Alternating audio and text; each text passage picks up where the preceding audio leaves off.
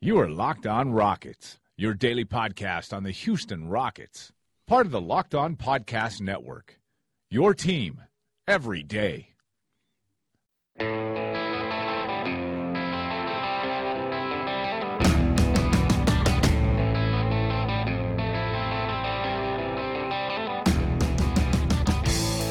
layups? More like more layups. On that positive note, welcome into another episode, a joyous one, of Locked On Rockets, your home for daily and post-game commentary on your Houston Rockets. I'm your host, Ben Dubose, Rockets correspondent with Sports Talk 790, the team's official flagship. The Rockets polished off a few moments ago a huge 115-111 win in Portland on Tuesday night, snapping the Blazers' 13-game winning streak. The win improves the Rockets to 57-14 on the year, effectively giving them, after Golden State's loss in San Antonio last night, a 5-game lead with only 11 to play in the race for the Western Conference's number one seed and home court throughout the playoffs, which at this point is pretty much over because the Rockets, not only is it a 5-game lead with 11 to go and most of the Warriors still out, the Rockets now finish off the 3-game road trip at 3-0. 3 games in 4 nights, all against playoff teams on the road. Doesn't matter. Rockets got them all. Now they come home for 8 of their next 9, including a 5-game road trip, 4 against lottery teams, in which they'll be favored by double digits in each. Boy, the Rockets, even if they need to rest players, you did see Chris Paul appearing to grab at his hamstring late in the game. You've seen a few nagging injuries to the hands of Clint Capella and James Harden of late.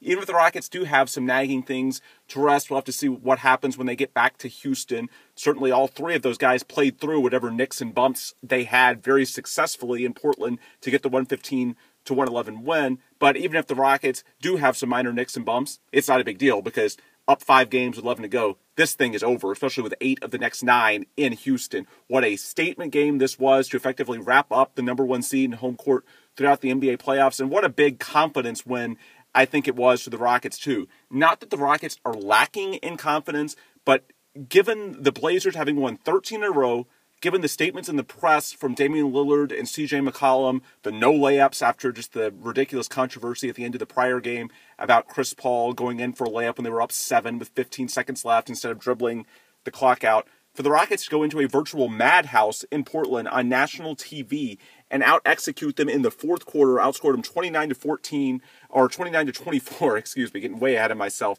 But generally, the Rockets down the stretch of the game, they made the plays. James Harden led the way. 42 points, 7 assists, 6 rebounds, 13 of 25 shooting, 5 of 7 from 3, including 2 dagger threes in the final 3 minutes. We can now add Portland to the list of teams, the long list of teams that have been closed out by James Harden on those dagger threes.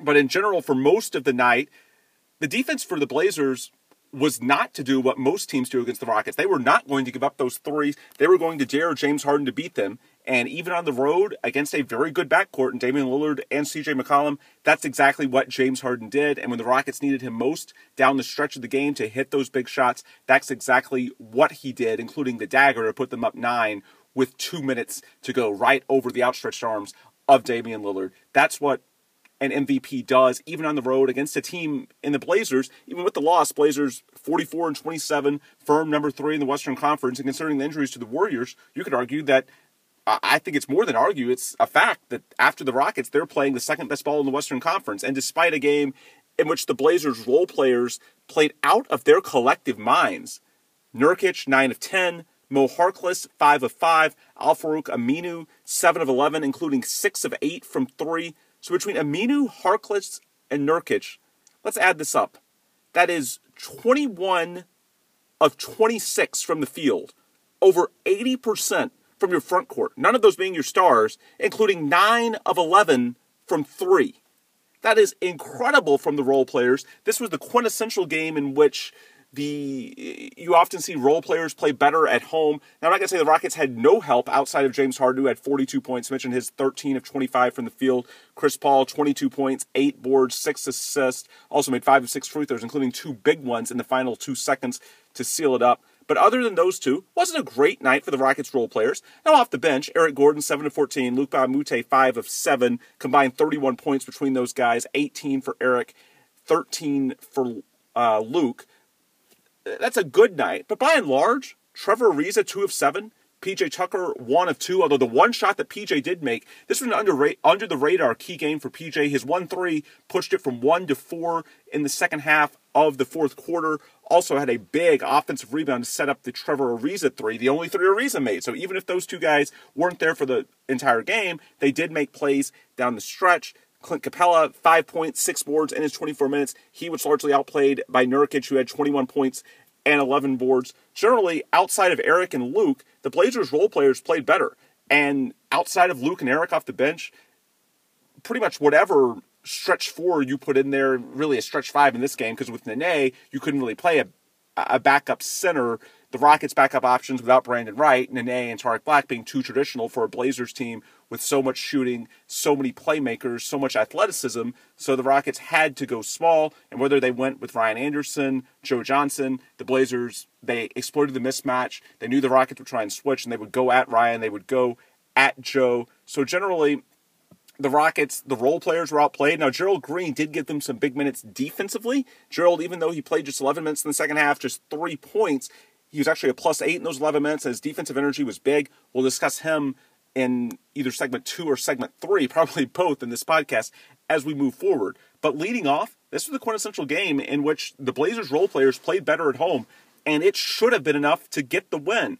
But even with the Blazers front court, as we mentioned, 21 of 26 from the field, Trevor, PJ, and Clint, just 5 of 12?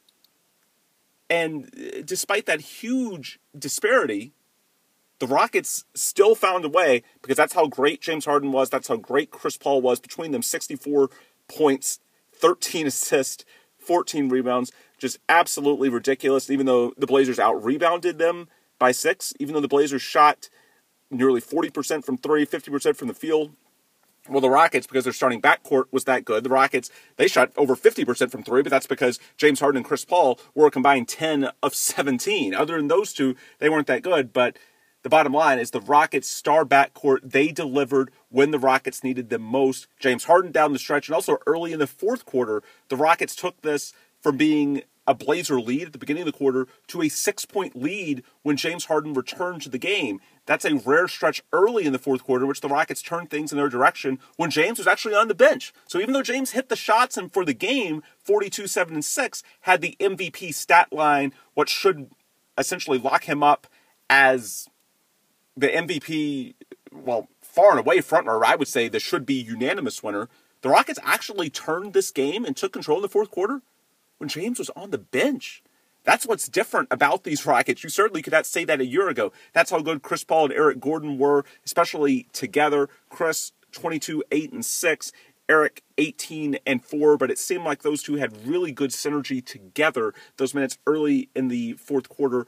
Also defensively, I thought those guys played well. And ultimately, the minutes that Harden and Lillard were on the bench were as impactful as anything. But on the balance of the game, when you look at 48 minutes, what happened in this game? The Blazers role players at home did what you would expect them to do. They came out in a game in which the crowd was juiced and played out of their minds. The difference, despite all the talk going into the game from Damian Lillard and CJ McCollum about no layups, all the slights, how angry they were, well, the Rockets backcourt ended up with 64, 14, and 13 on, 19 of 41 shooting from the field, almost 50%. Damian Lillard and CJ McCollum, just 28 points, 9 assists, and 6 rebounds combined. CJ had just 8 on 4 of 15 from the field. Damian 20 on 5 of 17. But between them, 9 of 32. Think about that. 9 of 32 for the Blazers starting backcourt, both all-star caliber, relative to the Rockets, who shot 19 of 41. Combined, just add up the points. 64, 14, and 13 versus 28, 9, and 6. Even though the Blazers' backcourt is really good, the Rockets' backcourt is great. And in this game, the great backcourt, even on the road, even in their house, those two big guns for the Rockets, James Harden and Chris Paul, they clowned one of the better alternative backcourts in the league. That's how big the margin is. You know about the advantages the Rockets have in the backcourt with James Harden and Chris Paul? This might be the toughest one you line up against. Maybe Stephen Curry and Klay Thompson. Of course, you can throw them up there as well. But Damian Lillard and CJ McCollum, they can hang with anyone. And the Rockets, boy, they were just in a different zip code when it came to the star players, even in Portland. These are games in which you get James Harden and Chris Paul for, and boy, did they deliver. Kudos to them. Also, I'll throw a shout out to Craig Ackerman, who I had on this show yesterday. He explained the difference between these two teams, built fairly similarly, but the difference is that the Rockets have more defense out of those two guards than what the Blazers do. Well, that showed up tonight, again, especially with Lillard. Whoever he was switched on to, James or Chris, it seemed like they were able to exploit him at will, but the Rockets guards shooting nearly 50%, the Blazers guards being about 30%, actually a little below 30% combined. Difference in this game. The Rockets guards were two-dimensional. Chris Paul and James Harden made plays on both ends of the floor. Eric Gordon as well. Damian Lillard and CJ McCollum, they did not. The Rockets made the plays when it mattered, and their stars won out, even in Portland. And for a Rockets team, even 57-14 on the year, we should be used to it by now. Now 27-2 in the past 2+ months since James Harden returned from the grade 2 hamstring injury. We should be used to these wins. But in that environment, against a team that had won 13 in a row, including multiple wins over the Warriors in the last 2 months, the Trailblazers, their fans, they thought it was their night, and they had so many out-of-body experiences from the role players who thought it might be. And even with all of that, James Harden and Chris Paul are just so damn good that they didn't let it happen. So to me, that's as close to a feel-good win as you might have had all year, considering the circumstances. Again, third game in 4 nights, all on the road for the Rockets, and now 57-14, effectively a 5-game lead considering the tiebreaker over the Warriors in the race for number 1 seed. This pretty much locked up the number 1 seed, and for the rest of the year, you can focus on, in my opinion, getting rested, optimizing your rotation, getting it ready for peak performance in mid-April for the playoffs as humanly possible. Now, transitioning into the second segment, I led off, or concluded, I should say, the first segment talking about getting ready for the playoffs, optimizing your rotation. One thing that was really interesting in that context tonight were some of the new wrinkles we saw from Mike D'Antoni. Now, in the first half of the game, we saw Ryan Anderson as your backup center, which we've seen since he returned to the lineup on Saturday in New Orleans. And that's by design. I think the Rockets are aware, especially against some of the quicker teams in the West, of his defensive limitations at the 4. So I think in an ideal world, in today's NBA, especially against teams like the Blazers and the Warriors, he's probably a 5. And the Rockets have tried to get him minutes there. They want to get him some reps. They want to build up his confidence as best they can, et cetera, et cetera. It worked fairly well, especially in Minnesota when he made 4 or 5 threes, and I believe had 14 points in like 17 minutes. Tonight, they tried it in the first half. Nene, as I mentioned early on, certainly not a matchup against the Blazers with all their shooting, their athleticism, their playmaking. You would have exploited him on the switches at will. Well, the unfortunate side of it is that they were able to exploit Ryan as well, and he only got 2 looks offensively from 3. Did make one of them, but nowhere near enough to offset his defensive limitations when it seemed like he would get switched on to Damian Lillard or CJ McCollum, and they would just take him right to the rim. Oftentimes didn't score themselves, but it collapsed the defense, leading to a 3 for someone like Harkless or Aminu, who made them at such just a ridiculous clip all night long, keeping this game closer than maybe it should have been on paper. But Ryan Anderson, it's going to be situational for him. There are going to be some matchups that are better than others. This did not appear to be a good matchup for him. Flip side, Minnesota appeared to be a very good one. So the Rockets, in my opinion, are walking a fine line. They can't not play him at all because they want to get him back into rhythm. They want to get him reps after not playing a couple of weeks with the hip flexor because he can be very important depending on the matchups. But there are going to be some where his defensive limitations, they're glaring. And I feel like that with Ryan being as a shooter, the Rockets are more comfortable not playing Nene and then inserting him if it's a playoff matchup where they really need him, like against Oklahoma City and Steven Adams. Nene at 35 years old and with his game back to the basket, I don't think Nene needs as much fine-tuning as a shooter like Ryan Anderson probably needs rhythm, especially after the past couple of weeks. So in my opinion, that's why if you're uncertain as far as who's going to get those minutes, the Rockets are erring on the side of Ryan Anderson, because I think the Rockets feel confident that if they need Nene, they can bring him out there, even not playing for 2 or 3 games, and he'll be just fine. Whereas Ryan Anderson, you want to get him back in rhythm. We saw earlier this year when he went into a deep freeze for about 20 to 25 games, and they want to have him at least feeling good about his jump shot in case there's a matchup they draw, because it's not like the Rockets can pick their matchup. There's about 6 teams between 5 and 10 in the standings, separated by a couple of games right now. So the Rockets have to be very flexible because it's not going to be all in their hands as far as who they play, especially in the first round and maybe not in the second as well. But the bottom line as far as this game, Ryan Anderson and Nene, neither were good matchups. Now, Joe Johnson played 15 minutes, but the pace was a little too quick for him as well. So in this case, with a premium on speed, athleticism, playmaking, I thought that Mike D'Antoni made a very savvy adjustment, bringing in Gerald Green instead of Ryan Anderson in the second half, essentially admitting that, hey, no matter who we try at the center spot, when Clint Capella comes out of the game, we're not going to be able to switch. So you know what? We'll take our chances. If the Blazers want to go down on the low block with Nurkic, Ed Davis, whoever it may be, we'll take our chances defending the post-up game before we essentially admit that there's someone we're not going to be able to guard one-on-one and probably give up an open three from the defense being collapsed. I thought that was a very savvy adjustment. Gerald over Ryan, essentially admitting that none of the backup center options were going to work tonight, so why try them? And then in the fourth quarter, it wasn't just Gerald playing over Ryan. Then it was Gerald over Joe, because Joe entered the game before Gerald did, but he also exited before. This was not a game that Mike D'Antoni overplayed Joe Johnson, capped his minutes at 15, held Ryan at 9, did not play at all in the second half, I believe. Gerald played 11, but of those 11 minutes, all came in the second half. The important thing, Mike adjusted in-game. He saw what was happening with both Ryan and Joe Johnson, their limited foot speed, guys that might be ideal in a half-court setting against a team like Minnesota, maybe San Antonio as well. Not so much tonight in Portland. They adjusted, and Gerald, we mentioned +8 in his 11 minutes. He did make just one of his 2 threes, which is 50%, so that's good. But for Gerald, it wasn't just the offense, it was the energy, it was the defense. Also, he had a huge block in that stretch in the fourth quarter in which the Rockets were expanding the lead. Just his overall energy, his ability to play in space, his ability to contest out to the three-point line. This was a game in which the Rockets needed more speed. They needed to be able, 1 through 5, to switch on everything, contest to the three-point line. The Blazers seemed to be shooting out of their minds. Think about this for the Blazers tonight. They shot 39% from 3, but Damian Lillard and CJ McCollum were 0 of 12.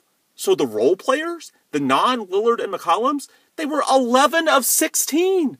That's ridiculous. That's how much the Rockets had to respect the ability to switch. First off, I don't care how poor Damian Lillard and CJ McCollum are. These are all-star caliber players. You have to respect them no matter what their lines are. And then if the role players are shooting like that, you can't leave anyone. And the Rockets knew that. So rather than try and force a square peg into a round hole, Mike D'Antoni adjusted on the fly. They wanted to get Mike D'Antoni, wanted to get Ryan Anderson some reps. I think he's also trying to see Joe Johnson, get him a little more rhythm, because I don't think Joe has been quite as bad as Rockets Twitter thinks. It's more that he just, for whatever reason, can't make a shot. Tonight he actually just did not get shots, period, in his 15 minutes. He only took 1, missed it off the dribble, did not have any threes at all. Generally on tape, I don't think Joe looks that bad. Other than he's making shots, I think the Rockets would love for him to be able to get a couple of easy looks, maybe in this homestand, 8 of 9, the next 9 games in Houston. He'll get a chance to do that. But for right now, you just have to survive and advance in a situation like this. And I think the Rockets knew it would be big for their confidence getting a win like that, even with the Portland team having so much going their way. And between that, the opportunity to essentially put a hammerlock, which they did, going up to a 5-game lead in the Western Conference standings on the Golden State Warriors for the number 1 seed. This was kind of a survive and advance game. Yes, the Rockets have some goals. They want to get Ryan Anderson going again. They want to see what they have in Joe Johnson. But kudos to Mike D'Antoni. He showed you that, yes, even though he's got these veterans, and we know his preference to play those guys, at the same time, he could adjust on the fly. The situation called for Gerald Green, and even though Gerald Green didn't make his threes, just his energy, his defense made a huge difference. And folks, I'm going to be honest with you. If Gerald plays with that level of defense every night, it's going to be hard to bump him from this rotation, because a lot of this season, Gerald's value has been whether or not he's making his threes. Tonight, he just made 1 shot in 11 minutes, yet he was incredibly valuable. I mentioned the +8 in the plus-minus in those 11 minutes. If Gerald is capable of playing defense like that, and who knows, maybe the relative benching he's taken of late has kind of brought on a little more effort on that side, but if Gerald Green can give you that much flexibility, that much switching, that much effort, then boy, especially against the upper echelon playoff teams, the guys with so much athleticism, so many shooting and playmaking options like the Blazers and the Warriors, it's tough to see Gerald Green not being one of your top 8 or 9 guys by the time you get to the playoffs. So even a night that he just scored 3 points, salute to Gerald. I thought this was a monster game for him from just an overall, I won't necessarily say confidence for him, because he's always a confidence guy, but confidence in Mike D'Antoni and Mike's willingness to use him going forward down the stretch of the regular season, and especially once we get to the playoffs against teams like the Blazers and the Warriors. Final segment, let's spin this forward. Let's discuss where the Rockets are now. They're 57-14, winners of 23 of their last 24. They're 27-2, just absurd since the return of James Harden from the grade 2 hamstring injury. That's 2+ months of basically 95% winning percentage basketball. Just absurd. Clearly the class of the NBA. And now with a 5-game lead on the Warriors with 11 games left. The question is, when do you turn the page from trying to get every win and lock up that number 1 seed to resting? In my opinion, after getting this game tonight, I think it's going to be sooner than you think. Now, all these injuries are minor. We saw Chris Paul grabbing in his hamstring a little bit, but no major grimace, finished out the game. We've seen Harden and Capella grabbing at their hands. We have Capella confirmed as his left thumb. So I don't think you're going to see like wholesale line changes in which the Rockets essentially punt a game. All of those guys sit out at once. But in my opinion, if the lead is this big, my guess is starting Thursday in Detroit, you'll see some of these guys sit. I could be wrong, but my guess is that the Rockets, they don't want to take April off, so to speak. They don't want, if they can avoid it, to have to feel like the last 2 weeks are for resting, because they believe in rhythm. They believe in continuity. So I think they want to have their guys getting a couple of games in which they feel pretty good about themselves, are shooting the ball well, going into the playoffs. Now, you don't always have that luxury. I think rest trumps everything else. So if you have guys injured and the only time you can rest them is the last 2 or 3 games, then you just got to deal with that. But I think what you'll see from them, like last year, for example, when the Rockets were locked into that 3 seed, they actually started to rest their guys very late in March, early in April. It wasn't the last couple of games. It was actually the Phoenix game, in which we saw Harden, Ariza, with about 10 games left in the season, I believe, sit out because you wanted to see those guys get a couple of games under their belt before the playoffs to get their rhythm back, to prove that they're comfortable. So I don't know who's going to sit out first. I don't think the Rockets want to tank any game, and I think the Rockets are acutely aware that as long as they don't sit out 2 or 3 plus players, they're going to be huge favorites on pretty much every game this homestand, maybe excluding New Orleans on Saturday night, who'll be desperate, but the Rockets should be favored in that regardless, even against a playoff team in New Orleans. But my guess is starting maybe Thursday, but I would say certainly by the weekend, a back-to-back New Orleans Saturday and Atlanta on Sunday. That, to me, especially that back-to-back, is when you'll start to see the Rockets rest players. Because I don't think they want to rest necessarily the final 3 or 4 games of the year. That's when you want to see guys building back up, ramping back up in terms of their minutes, proving that whatever injuries are behind them so that they're not uncertain heading into the playoffs. So if you have a lead like the Rockets do now, which is pretty much insurmountable, now they are still up 4 on the Raptors, but I'm not convinced the Raptors are going to go all out to try and catch the Rockets either. They actually sat out DeMar DeRozan tonight in Orlando. They did narrowly escape in that game, but the Raptors are still 4 games back. They do have the tiebreaker, so they're 4 games back as opposed to Golden State, who's effectively 5, since they don't have the tiebreaker. But the Raptors have a pretty tough schedule, 2 against Cleveland, 1 on the road, 2 against Boston, 1 on the road, also Indiana and Miami. So for the Raptors to even conceivably get back in the mix, the only way they could do it is, for example, the Rockets finish 7-4, which is awfully conservative for a team that's won 27 of their last 29. Let's say the Rockets finish 7-4 because they rest some guys. Well, for the Raptors to beat them in the race for home court throughout the playoffs, potential NBA Finals matchup, the Raptors have to 11-0. That does not really seem in the cards. So I don't think the Rockets, realistically, when they get back to Houston, and it's always a good chance to reassess when you get back home. When you're on the road, it's a grinding mentality. It's day to day. It's you. That's all that's around. When the Rockets get back to Houston, my guess is they take a bigger picture mindset. They take stock of where they are in the standings, heading into a homestand, mostly against weaker opponents. We'll also have to see what's going on with Brandon Wright and his knee. Last we heard was 2 to 3 weeks. That was 10 days ago. I'm sure we'll get an update on Thursday when the Rockets are back home. Maybe there's a chance for him in the next couple of weeks to return. We'll have to see exactly how his knee has responded. He hasn't been with them on the road trip, so I'm sure they'll be eager to test him out. But those are the types of things, in my opinion, that you want to answer in the next week to 10 days. Because when you get to April, to me, the Rockets want to start scaling back up. Not saying you're going to play the guys 35-plus minutes in that final week of the year. You have the 2 games at L.A. and Sacramento to end the year. Not saying anything like that. My guess is you want all your guys out there those games, at least for 25 minutes or so, to make sure that they're in rhythm, shooting the ball well, confident. You're going to see them overextend themselves to where they try to go to the free throw line with regularity. We saw James get there 15 times tonight because that's a big game. Don't know if you'll see that the last week of the season. But in general, I think you do want your regulars out there to start establishing rotations, making sure that any nagging injuries are behind you, confidence, all that kind of stuff. So in my opinion, the time to rest is late March, as long as your lead is big enough. And in my opinion, with the win tonight, the Rockets lead 5 games with basically just 11 to go. That's big enough over the Warriors, certainly. And even against the Raptors, I know it's just 4, but first off, that's the NBA Finals, not the Western Conference Finals. There's a long way to go to get there. And secondly, the Raptors resting DeRozan in a relatively difficult schedule. I have a hard time seeing the Raptors finish 10-1 or 11-0, and that's pretty much what it would take for them to even be a remote threat to the Rockets at this juncture. So in my opinion, the Rockets get back home. My guess is they realize that this number 1 seed, the race for home court throughout, it's pretty much a wrap at this point. So with this 3-game road trip in the rearview mirror, I think now is the time to play the long game. Maybe not Thursday, we'll see. But the Pistons have actually played pretty well of late, so that's kind of a sneaky game that might be a little tougher than you think, especially with veterans. Reggie Jackson's back, Blake Griffin there. You know Blake's going to want to play well against the Rockets and Chris Paul, yada, yada. But especially this weekend, a back-to-back New Orleans and Atlanta, to me, you're going to start seeing the Rockets play the longer view now that you got this win in Portland. That's my biggest takeaway moving forward. So on that note, I will wrap tonight's show. It's gone on a little longer and certainly later in the night than I planned. I said on Twitter I would not do a post-game show, but, well, I was too excited after the game not to. Y'all know how I roll. So 115-111 winners, the Rockets in Portland, to see them get that win against a Blazers team that wanted it so much.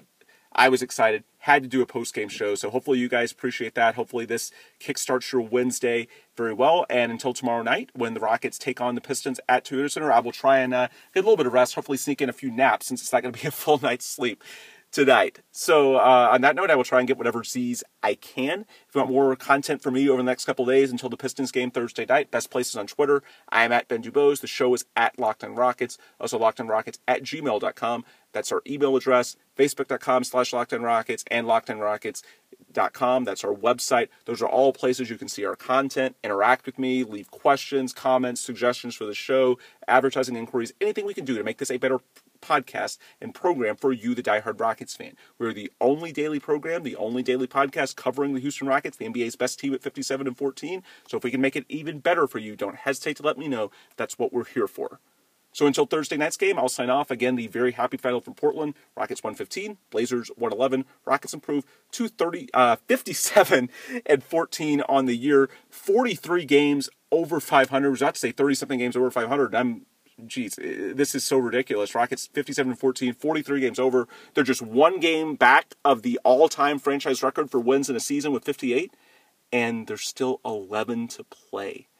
That's just ridiculous. So, yeah, the Rockets are about to shatter that franchise record. So that's one of many things to look forward to over the final 11 games. Anyway, until tomorrow night in Detroit, I will sign off here. Again, the happy final, Rockets 115, Blazers 111. Thanks to you guys for listening. We'll be talking again tomorrow night when the Rockets take on the Pistons right here on Locked On Rockets, your home for daily coverage of Houston Rockets basketball.